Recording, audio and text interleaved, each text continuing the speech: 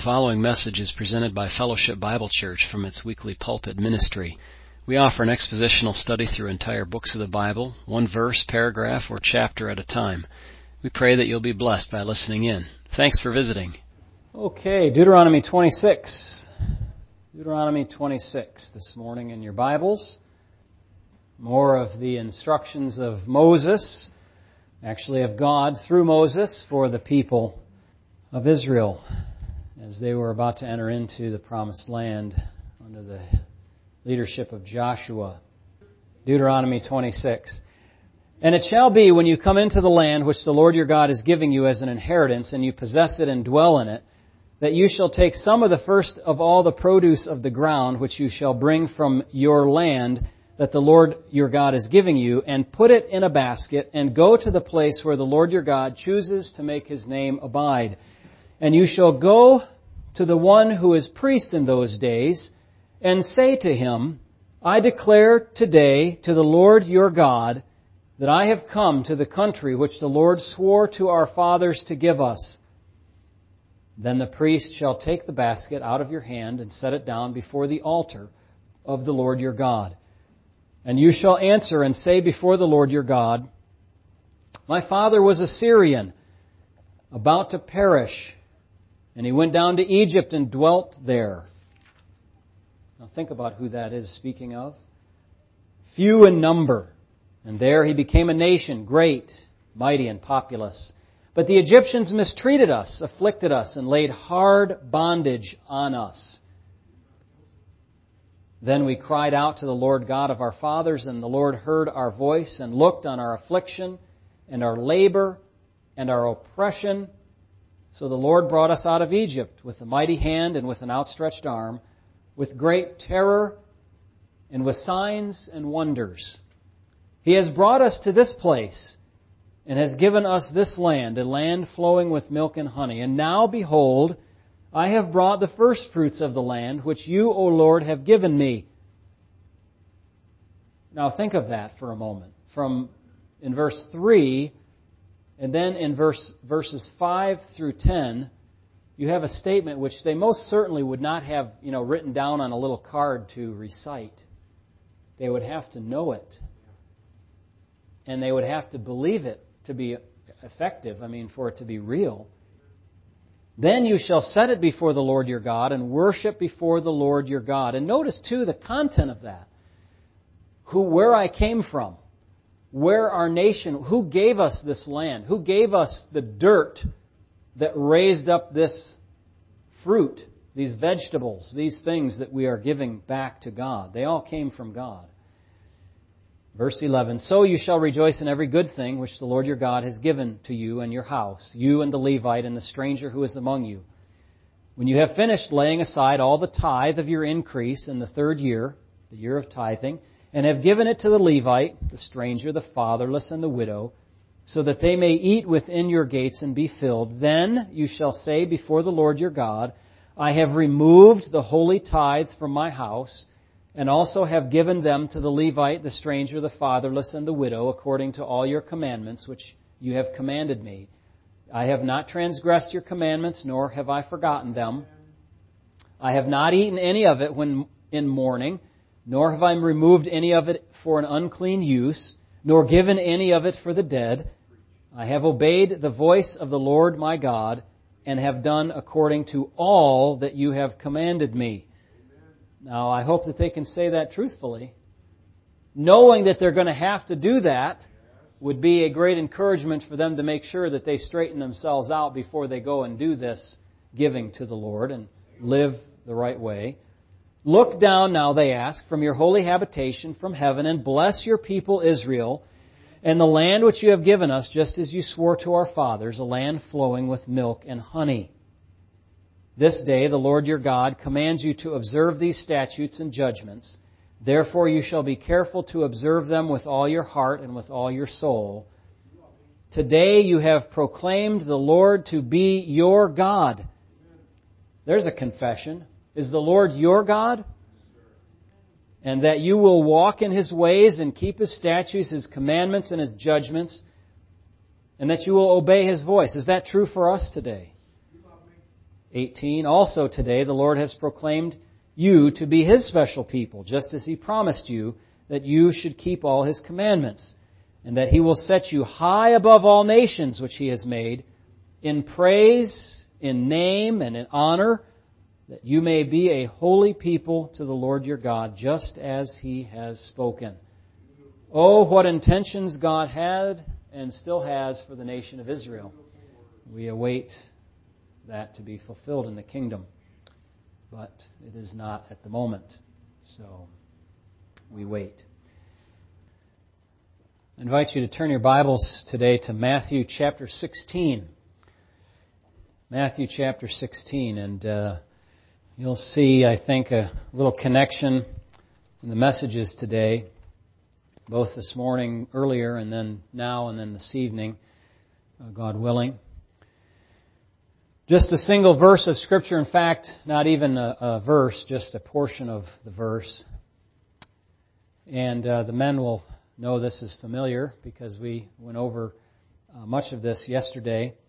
I kind of used the fellows as guinea pigs, as it were, to go over this. But I want to think about this again with them and with all of you, with the whole church, because I think it offers us a good deal of encouragement when we properly understand what the Lord Jesus is saying here in Matthew 16 and verse number 18. And this message arose from a question that we had a couple of weeks ago, or a little over a week ago, in one of our men's prayer sessions, in which somebody asked, what does this exactly mean? And I just put it off for later because I hadn't thought about this verse in any great length. And I'll tell you, I learned a couple of good things this week as I studied that I didn't quite realize as clearly as I should have in terms of this text of Scripture.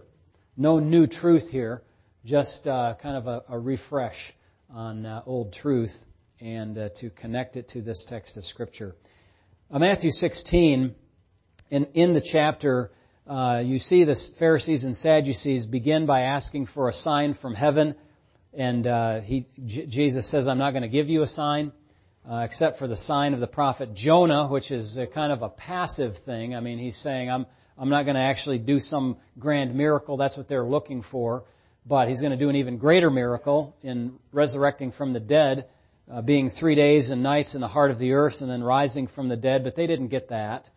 They certainly didn't understand that. And so Jesus says then to the disciples to beware of the leaven of the Pharisees and the Sadducees. And their minds are all thinking about, when's our next meal? We're hungry kind of thing. And so they are thinking leaven of bread, not the leaven of bad doctrine, that leaven of bad information, bad truth. Could I say it that way? Which is not true, it's false. Okay?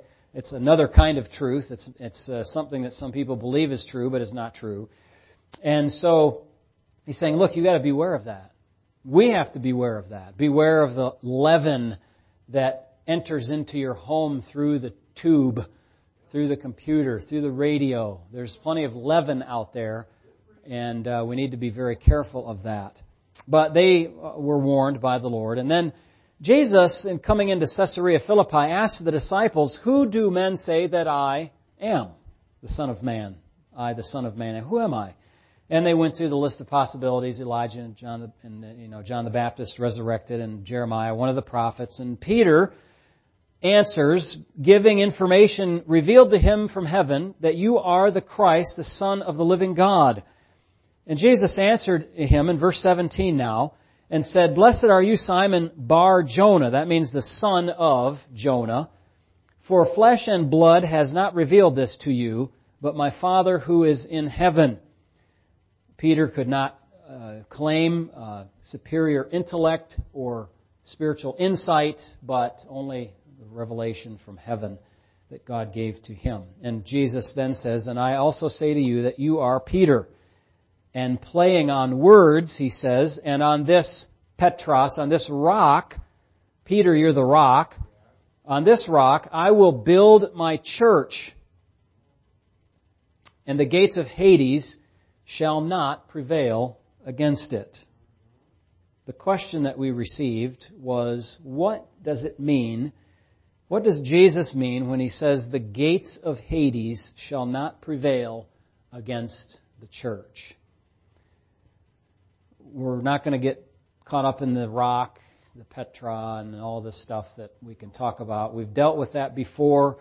I believe that this is talking about Jesus speaking to Peter and not saying on Peter the church is built, but on the rock of the confession of Jesus Christ, that He is the Christ. That is the foundational assumption, if you will, the foundational truth of the church. But there's this question that then comes right after that, which could be easily overlooked. The gates of Hades shall not prevail against it. Do these gates represent an offensive weapon that is turned against the church in an attempt to destroy it? What exactly does this phrase mean?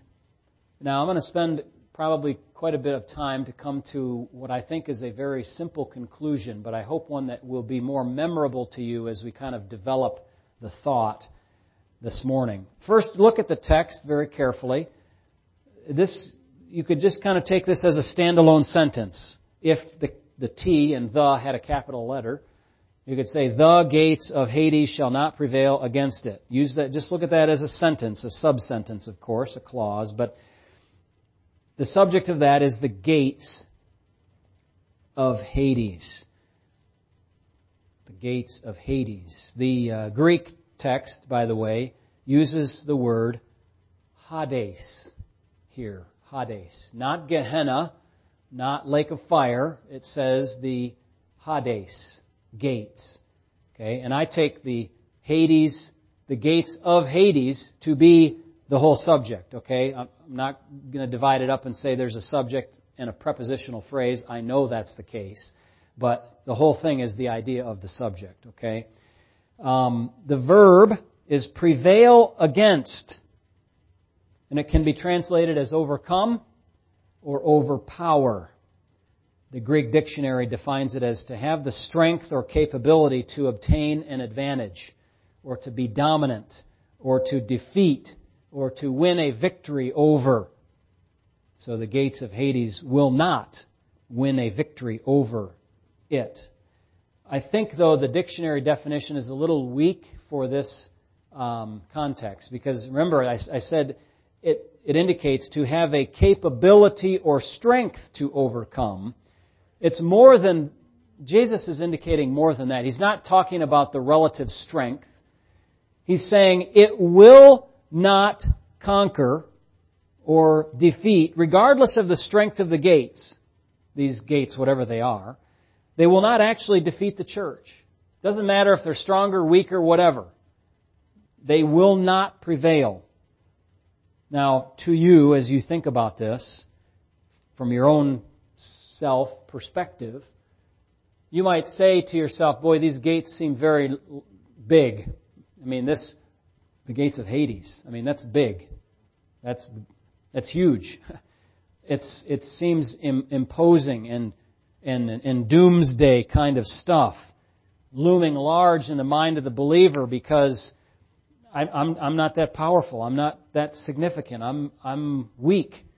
Or our church. What does our church have against the gates of Hades? Nothing. We're overmatched, except that we have a head, the Christ, who has been given all power, all authority in heaven and on earth. Matthew 28:18 tells us that. He possesses not only all authority in heaven and on earth, He possesses all power there is to possess. He is infinitely powerful. He is the sovereign potentate over all things. Every square millimeter of the universe. Or maybe I should say every cubic millimeter if I can go to 3 dimensions, okay? Or 4 dimensions, or whatever you want to do, okay? All power has been given to Him. And so when He makes this kind of declaration, we don't have to kind of faithlessly look inward or at the little assembly we are, or the little collection of churches that are faithful to Christ in our region or our land or our world. Yes, there is a dread foe, and we'll see more about what that is properly in just a moment. So we have the subject, we have the verb, and then we have to look at this object or And in this case, it's a pronoun which specifies what it is that the gates will not prevail against. And that is the church. Will not prevail against it. This is clear from the text. When you read it, you have the church, a feminine noun. You have the feminine pronoun it, which refers back to the church. So it's the church. It's not an individual church. It's the total church under its head, Jesus Christ. That whole army of people, if I can call it that way, is unconquerable in the long run. Now, what about these gates? What are gates? Well, gates can be referring to doorways or gateways, like city gates. And I suppose we kind of think of it like that. You know, we think of Hades as a place with a wall around it, and there are gates there, you know, maybe big gates on big hinges with a big bar at the door, and that's how you think of it. City gates in the Old Testament were the literal place where people came and went. They were also meeting places where elders conducted the business of the city.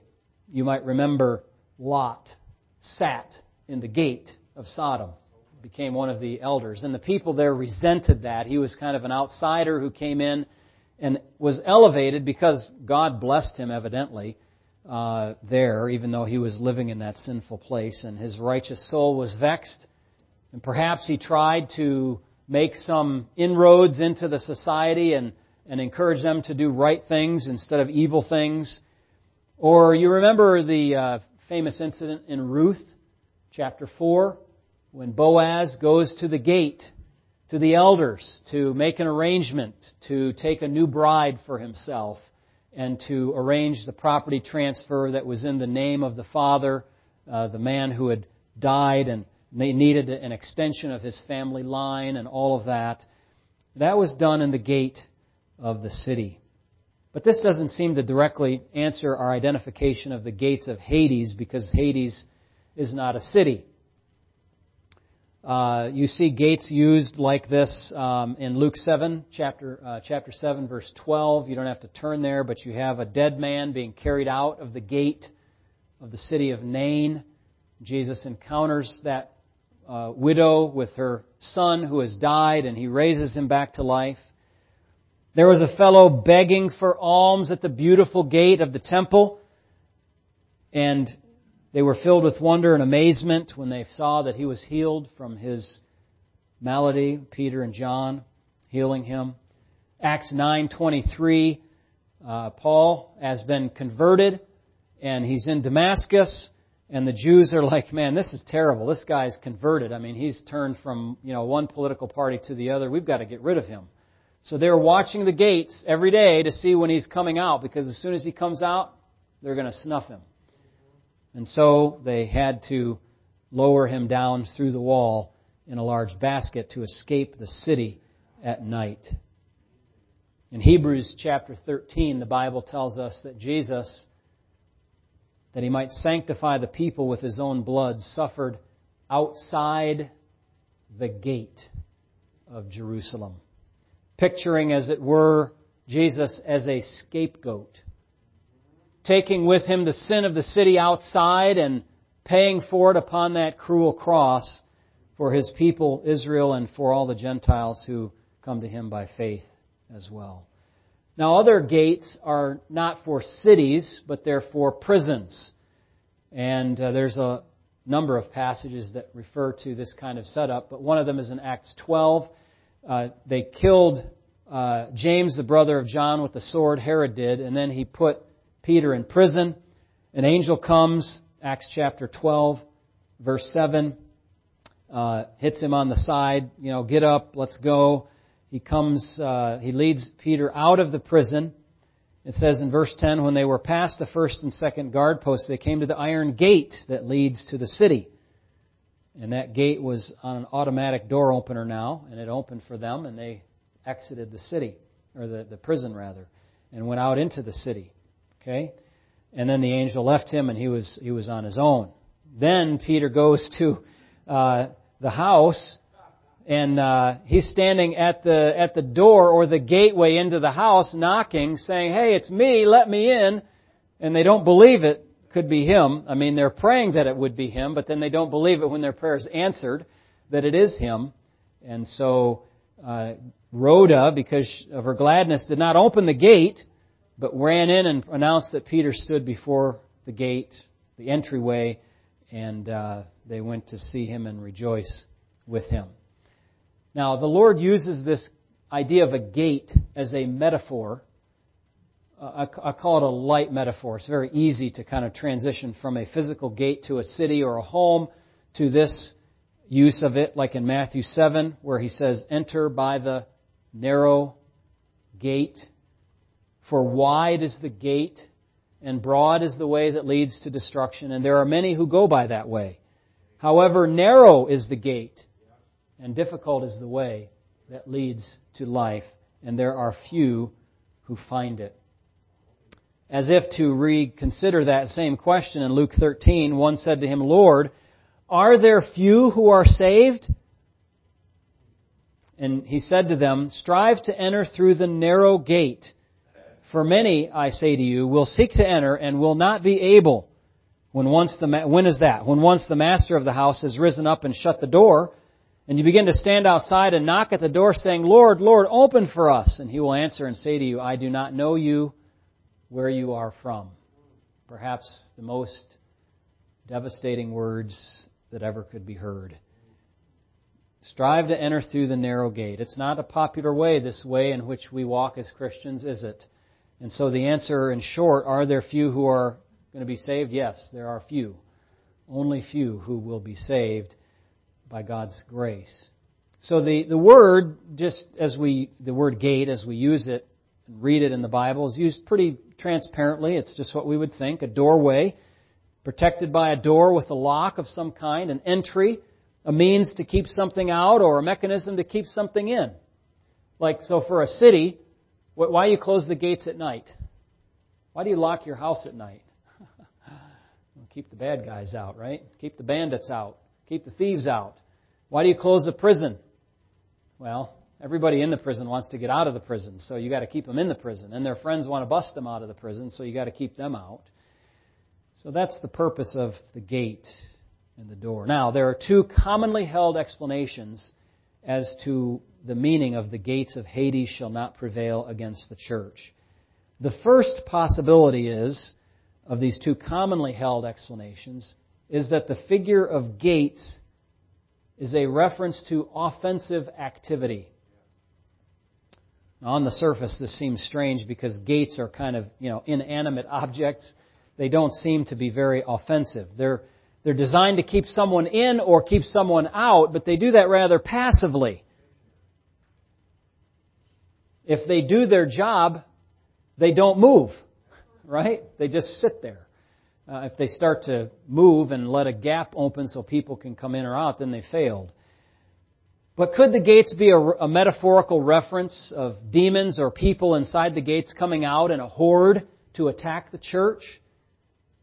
Maybe possible, but hold on to that thought for a second.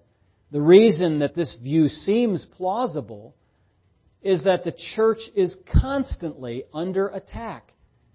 And we like to blame it on something. Hades is as good of a place as any to blame the attacks on the church. Even in such a so-called civilized society as ours, the church is under attack. Don't doubt it, my friends. Don't doubt it. There are authorities out there who hate what we're doing this morning. They hate the doctrine we preach. They hate that we preach against sin. They hate us. It's terrible. But that's the truth. The other common interpretation is that the gates are a defensive instrument meant to hold people inside like a prison and keep outsiders from going in to take those people out. In this scenario, the gates are holding the residents of Hades, but cannot withstand the attack of the church as the church takes the offensive posture. In this view, the church is busy breaking down the gates of Hades in an attempt to release the prisoners from there, behind the gates. Or perhaps we just skip the gates and we do an airlift operation. I don't know. But you see the point. Also, it seems possible and plausible because the Great Commission is given to the church our job, which is, as James says, to save a soul from death. But in fact, the right explanation is not either of these. It's not that Hades is attacking the church or that the church is beating down the doors of hell to get people out of there.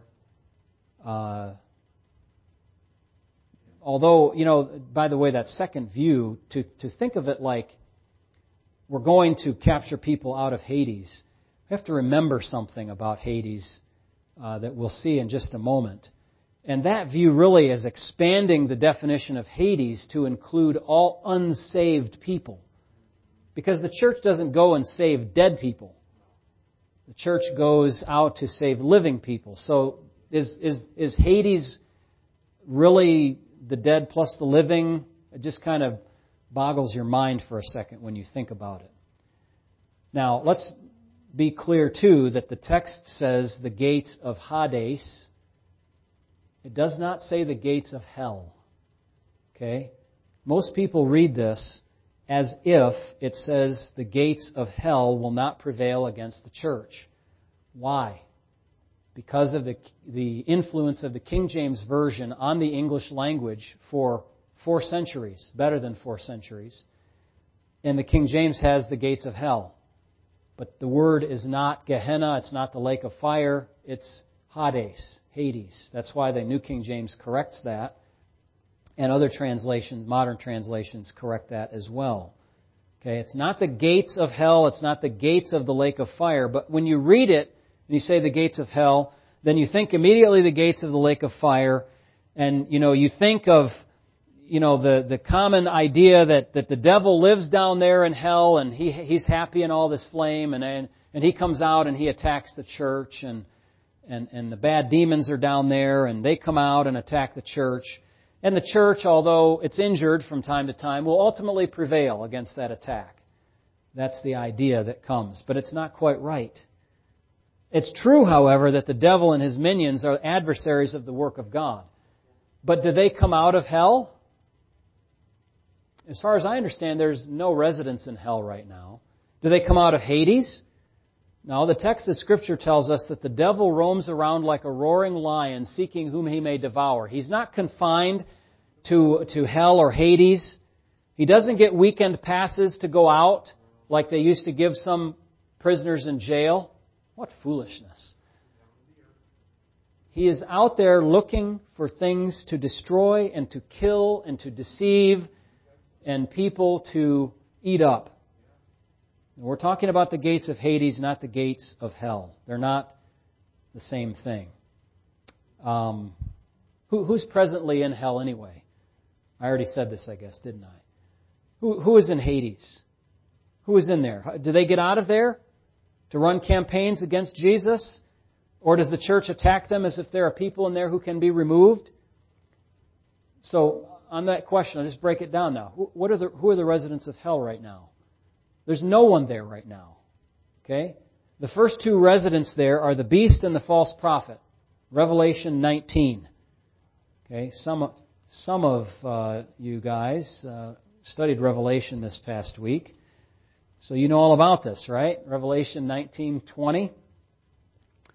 It says, this is when the Lord Jesus returns. Then the beast was captured, and with him the false prophet who worked signs in his presence, by which he deceived those who received the mark of the beast and those who worshipped his image. These 2 were cast alive into the lake of fire, burning with brimstone. And then Satan is thrown into this lake of fire. Revelation 20, verse 10. The devil who deceived them was cast into the lake of fire and brimstone, where the beast and the false prophet are. And they will be tormented day and night forever and ever. And then, verse 14 says of Revelation 20, then death and Hades were cast into the lake of fire. This is the second death, and anyone not found written in the book of life was cast into the lake of fire. Hades is thrown in to the lake of fire. Different things, okay? Different things. County jail, the big house. All right? County jail, state pen, or federal pen. Okay? Very similar, but distinguished in the Bible. Okay? The two places are distinguished from one another. But let me ask you this. When somebody gets cast into the lake of fire, do they get out? Can they come out? Can they attack the church? No. So the offensive idea, if this were the gates of hell, is totally false. Once they're in there, they can't get out of there. What about Hades? Who are the residents there? Most people call Hades and hell interchangeably today, but it's sloppy theology. In the Old Testament, this place, Hades, was called Sheol, the place of the departed dead. And in the Old Testament, believers and unbelievers went to Sheol. That's how they looked at it. It was the grave. They went into the grave, and then we know from a little more in-depth revelation that there was Abraham's bosom, and there was torments. You know, Luke chapter 16 tells us, the rich man in torment, Lazarus in Abraham's bosom, a great chasm fixed between the two places that we couldn't cross over between them. This guy said, remember the rich man? Let me go and tell my brothers, or send Lazarus to go. Can't do it. They already have the Bible. The Bible tells them everything they need to know. They don't need to know anything else. They don't believe the law and the prophets, then they're sunk. Okay? They won't even believe if somebody rises from the dead. How do we know that? Jesus did rise from the dead. People still don't believe 2,000 years later. They just want to go their own way. They want to test the waters themselves. They want to die and take their chances. It's an awful strategy because there are no chances. There's certainties only. The Bible's revealed that to us. We know that. We know the Word of God is true. Of course, the mind who is not steeped in Christian theology won't understand that or grasp that, and that's the way that it is. But when people go into Hades, can they get out of there? No, they're stuck. The only time they're going to get out is to stand before the great white throne judgment and then be thrown into the lake of fire. No better. And so it's too terrible to even think about this, but it's the reality. You can't, not even the church can go into those places and short-circuit eternal divine punishment. Once they're there, they're there. By the way, this is why the whole idea of departed spirits and ghosts and all this stuff is so ridiculous. People who die, their souls go to either heaven, if they're believers, or to Hades, if they're unbelievers, and they don't get out of there. So this whole ghost thing and all of that is demonic. Purely, 100% demonic. Don't be deceived by that stuff at all. Now, let's go back to the Old Testament just for a moment. Go back to Job 17, if you would.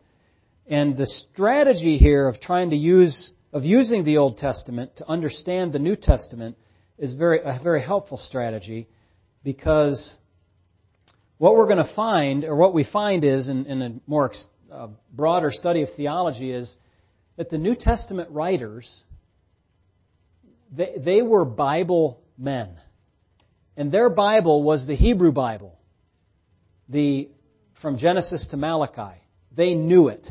I mean, if you look at what Paul writes, Old Testament verses in theology spill out of his pen at a rate you can hardly keep up with. I mean, some passages, Hebrews, for example, Romans, for example, you look at those, the New Testament writer is like, he's just taking the whole Old Testament and compressing it and putting it out in summary form, and it just blows your mind how smart they were in that Bible. Their thinking was Hebrew theology. It was Jewish theology thinking. And they pick that up and they bring it into the New Testament. And so we look around in the Old Testament for a similar idea, and we find one, to the gates of Hades. Job 17:15. Where then is my hope? As for my hope, who can see it? Will they go down? What does your Bible say? To the gates of Sheol. Shall we have rest together in the dust? He's saying, Job is in a hopeless situation. Okay, if anybody has a right to be depressed, at least for a time, it's Job. He's lost everything. Okay, and the devil is against him. Okay? He doesn't know that exactly, but we do. And it's a very, very bad situation. Where's my hope? My hope is going to go to the grave. I'm going to go to the grave, and we're going to be laying there in the coffin together, my hope and me, and there will be no hope. It'll be gone. Extinguished. The gates of Sheol here to Job basically means death. Job views death as having an entryway, a gate. Okay? It's like when you think of a literal valley, when you think of the phrase in Psalm 23, when I walk through the valley of the shadow of death, I will fear no evil. You're with me, your rod and your staff comfort me, all that. You think of that valley, and at the end of the valley, there's a gateway, a doorway. And when you die, you have to walk through that doorway. Walk through that. You traverse through that doorway. That is the world of the dead as thought of in Old Testament theology. They looked at that like it was a doorway. The gate, the Sheol had an entryway. And when I die, that's when I go through that entryway. Now, Hades and Sheol, how are they related? Well, go back to, go forward in your Bible to Psalm 16. I want to see if the gates of Sheol can lead us to the gates of Hades here. Psalm 16, verse 10. For you will not leave my soul in Sheol, nor will you allow your Holy One to see corruption. That is quoted in the New Testament this way. For you will not leave my soul in Hades, nor will you allow your Holy One to see corruption. So Sheol in Hebrew, in the Old Testament, and Hades, Hades in Greek, are used interchangeably in this context, showing us that the ideas are very much parallel ideas. The gates of Hades are the gates of Sheol. The realm of the dead is this idea of the gates of Hades. Or more simply, we could just say this: gates of Hades is death. The gates of Hades are the gates of Sheol, which is where Job was saying, I don't want my hope to go when I go. And it's the same idea. When I go through the gates of Hades, that's like going through the gates of Sheol. I'm dead. I'm in death. The Messiah would not be left behind these gates of Sheol. He would not be left. He would exit the gates of Sheol. Unheard of. Unheard of that would be the case. We have Job 38, Psalm 9, Psalm 107, and Isaiah 38 for the gates of Sheol or of death. Even Jonah, when he was in the belly of the fish in great distress, talked about going down to the very foundation of the mountains, and the bars of death were going to hold him, he thought. But of course he got spit out and rescued from the bars of death from the fish as the Lord from the belly of the earth. Now, taken together, we've learned that the gates are not offensive weapons. They're rather holding people out or keeping people in confined. The gates are the gates of Hades, not of hell. No one in Hades or hell is ever allowed to get out and afflict the church, so that offensive view cannot be true. The church cannot go in and battle with those forces to extricate people from those places. And the gates of Hades refers to death itself. So, let's go back to Jesus' statement in Matthew chapter 16 and read it with that newfound understanding that the gates of Hades refers to the entryway into the world of the dead or just death itself. And he says this: death, the gates of Hades translates as death. That's the literal meaning of the figure of speech.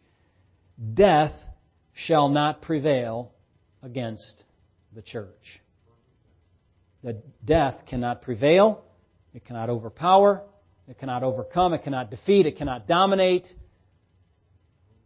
Have victory over the church. this is where I want you to just park your thinking. Not even death itself can destroy the work of God. Why? Because the church is in Christ, and Christ defeated death.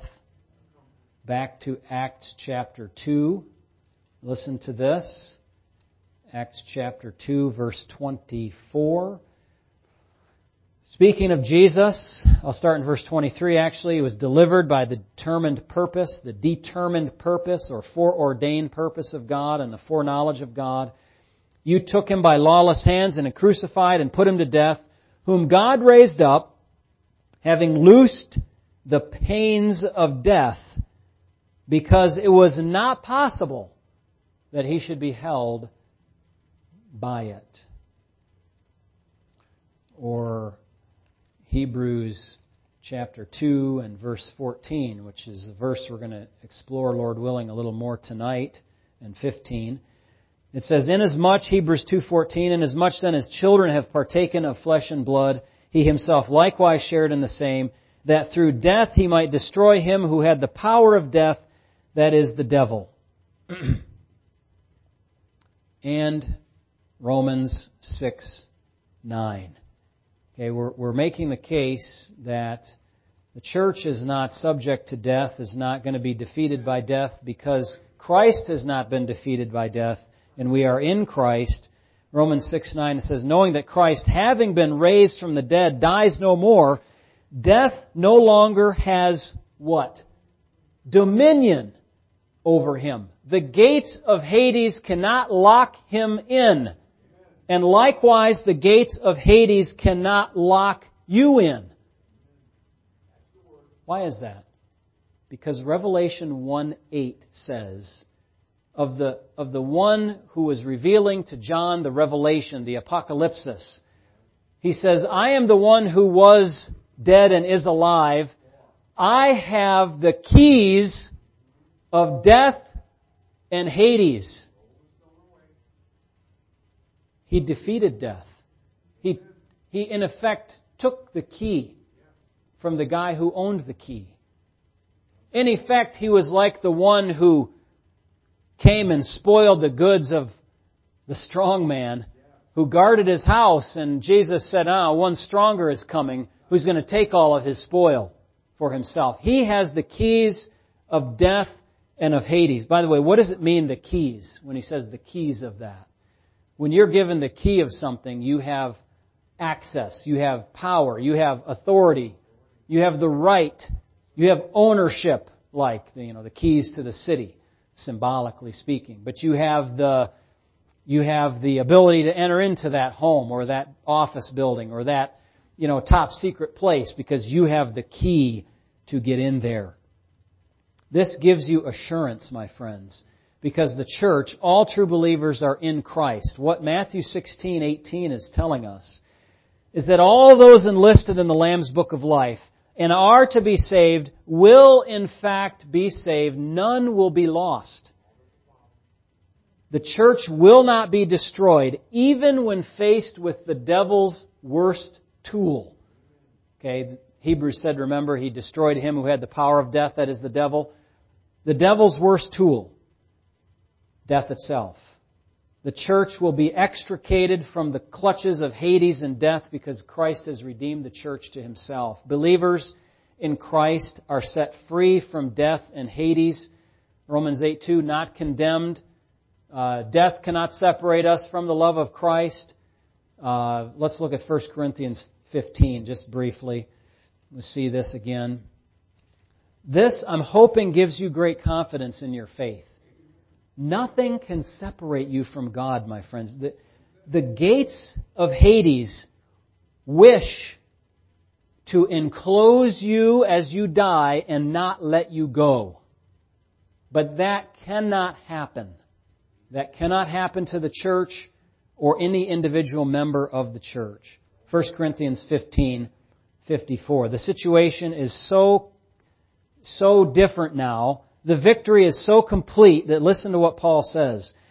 So when this corruptible has put on incorruption and this mortal has put on immortality, Then shall be brought to pass the saying that is written, Death is swallowed up in victory. O death, where is your sting? O Hades, where is your victory? You will not prevail over the church, death. And Hades, who tries to close in the people of God, we can have that utter confidence. Nothing that wants to attack the church can proceed to have victory because God has guaranteed it through Jesus Christ. That gives us assurance. It also gives us boldness. We live for Christ. Maybe we have there's a serious cost of living for Christ in our particular time or country. But we know that cost cannot become so high that we will be lost. The church will not be destroyed. We can therefore minister boldly for God in every generation, and even in this evil generation, we are certain of ultimate victory. Boldness, assurance. Think of missionaries who abandon themselves to the cause of Christ. Some missionaries used to go to Africa expecting they would not return. They took their stuff in a coffin so that they could bury themselves there. Somebody else could, obviously. They weren't coming back. People today abandon themselves to the cause of Christ. Even if they face death, they go to nations unfriendly to Christianity. They're bold as lions because of this truth that the gates of Hades will not prevail against the church. Some of them are the reason that we are saved today. People who were not scared to witness for Christ, to be bold in the gospel. And that's where our next point is, to be witnesses for Him. The church is not doing war against the gates of Hades, as some have claimed, a kind of charismatic spiritual warfare emphasis that they have. But there is a truth that comes out of the real meaning of gates. Remember, the gates of Hades is death. Death will not prevail over the church. We are trying to rescue living souls out of death and Hades and eventual hell and bring them to heaven. But Hades doesn't want to give up very easily the people upon whom it has claim. It wants more residents in itself. And so the sin nature and the sin system and the world doesn't want to give up its own and makes it very difficult for us to witness to them. It has a claim on every human being who is alive outside of Christ. All will go to Hades and hell unless they're rescued. You have to think of people as perilously stuck on the broad way to destruction. They are on a machine, on a conveyor belt, automatically taking them to Hades. And if they don't jump off of that thing, they're going where it's taking them. They're stuck on there. They might even feel like their feet are glued onto that conveyor belt, and they have no choice. In effect, yes, unless God's grace reaches down through the gospel and plucks them off of that conveyor belt and puts them on the narrow road to salvation. The witness that we need to have with our fellow humans is to rescue them from this death and be able to tell them, look, you're afraid of death? Death will not have domination over the church. It will have domination over everybody outside of the church, but not us. People are enslaved to death. We'll talk about this tonight, Lord willing. Death can be held over their heads to make them do awful things. Or they just have this philosophy that, well, eat, drink, and be merry, for tomorrow we die. That's it. So the outcome of death drives them to a certain kind of life right now. But we have an enormous power at our disposal, friends. Go back to Matthew 16 just for a moment. The gospel of Christ, the power of God to salvation. In it, with it, we can tell people, you too can be free from eternal death. This power is what Jesus speaks of in the very next verse in our passage. Look at verse 19. That death shall not prevail against the church, the gates of Hades, and I will give you the keys, does it sound familiar? Of the kingdom of heaven. And whatever you bind on earth will be bound in heaven, and whatever you loose on earth will be loosed in heaven. I know the keys in Revelation are keys of Hades and death. Okay, but then you have the keys of the kingdom of heaven. We understand that. But Jesus is talking about the power that we have to loose or to bind. Have you ever understood what that means? When we proclaim the gospel of Christ and someone is saved, we are loosing someone who is bound. They were bound on the road to Hades. They were bound under sin. If they refuse, then we must declare that they cannot be loosed any other way. And in effect, we bind them. We make that declaration. And forever and ultimately their residence will be Hades and then hell itself. A parallel passage to this, by the way, is in John chapter 20 and verse 23.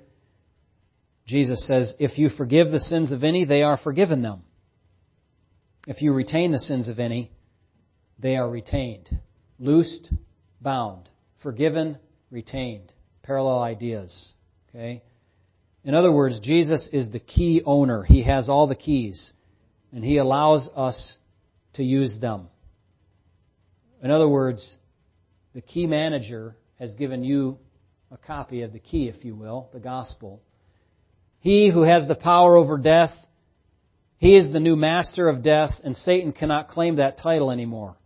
Our witness, our job is to rescue lost sinners from Hades and eternal punishment, to rescue people from death, which is the fate suffered by all humanity. We can do that with assurance, we can do it with boldness, and we can be a witness because death will not have mastery over the church. No one can stop us from rescuing God's people. You understand that? No secular authorities, no atheists, no evolutionists, no scientists, no other haters of God. Not even Hades itself, with its claim that it wants all humans for itself, can stop us from proclaiming the gospel and seeing people to be saved, because He has the keys of Hades and death, and He has all power. We can go forth confidently in the power of the gospel and preaching it. Not only will we be able to win some who are presently on the road of destruction, but we ourselves will not be destroyed by death and Hades. Hades will not be able to swallow us up like it has swallowed up so many in human history. Death could not hold Christ, and it cannot hold us. So we don't have to be petrified of dying, of losing our earthly life, or of thinking this is all there is to it. This is just the beginning. The beginning of an infinitely lengthy, eternal life that God has promised to His people. Hard to imagine, but we know it's true because God has put what in our hearts? Solomon says He's placed eternity in our hearts. We know that there's something beyond this life. We know that this is not it. We know that our souls are something more than just matter, than atoms bumping into each other and having, chemical reactions. That's not what we are. Now remember, the text is not about the strength of Hades. It's not about the residents inside of those gates. The point is that the church cannot be defeated by death. It's ultimately invincible because Christ is our head. Like the nation of Israel, God promised they would never expire. Same with the church. The church cannot be defeated or destroyed. Communists may attempt to destroy it. Human governments, persecutors, secularists, atheists, even Satan himself and all of his demons working for the Hades dominion, the kingdom of darkness, none of them will be able to destroy the church. Not even death itself, the most potent enemy. Their efforts are in vain because Christ has promised the gates of Hades will never prevail against the church. Death will destroy those who come against the church, but death will not destroy the church. Okay? Boil it right down to this. The gates of Hades will not prevail against the church means death will not overcome the church. Death cannot conquer it. Here and now, the church will win some out of the broad way that leads to death and give them the same assurance and boldness and witness that we possess. And in the future, we will have victory over death. So it applies to us today. It applies to us in the future. It most certainly applies to us in the midst of a pandemic where everybody's afraid of death. We are not.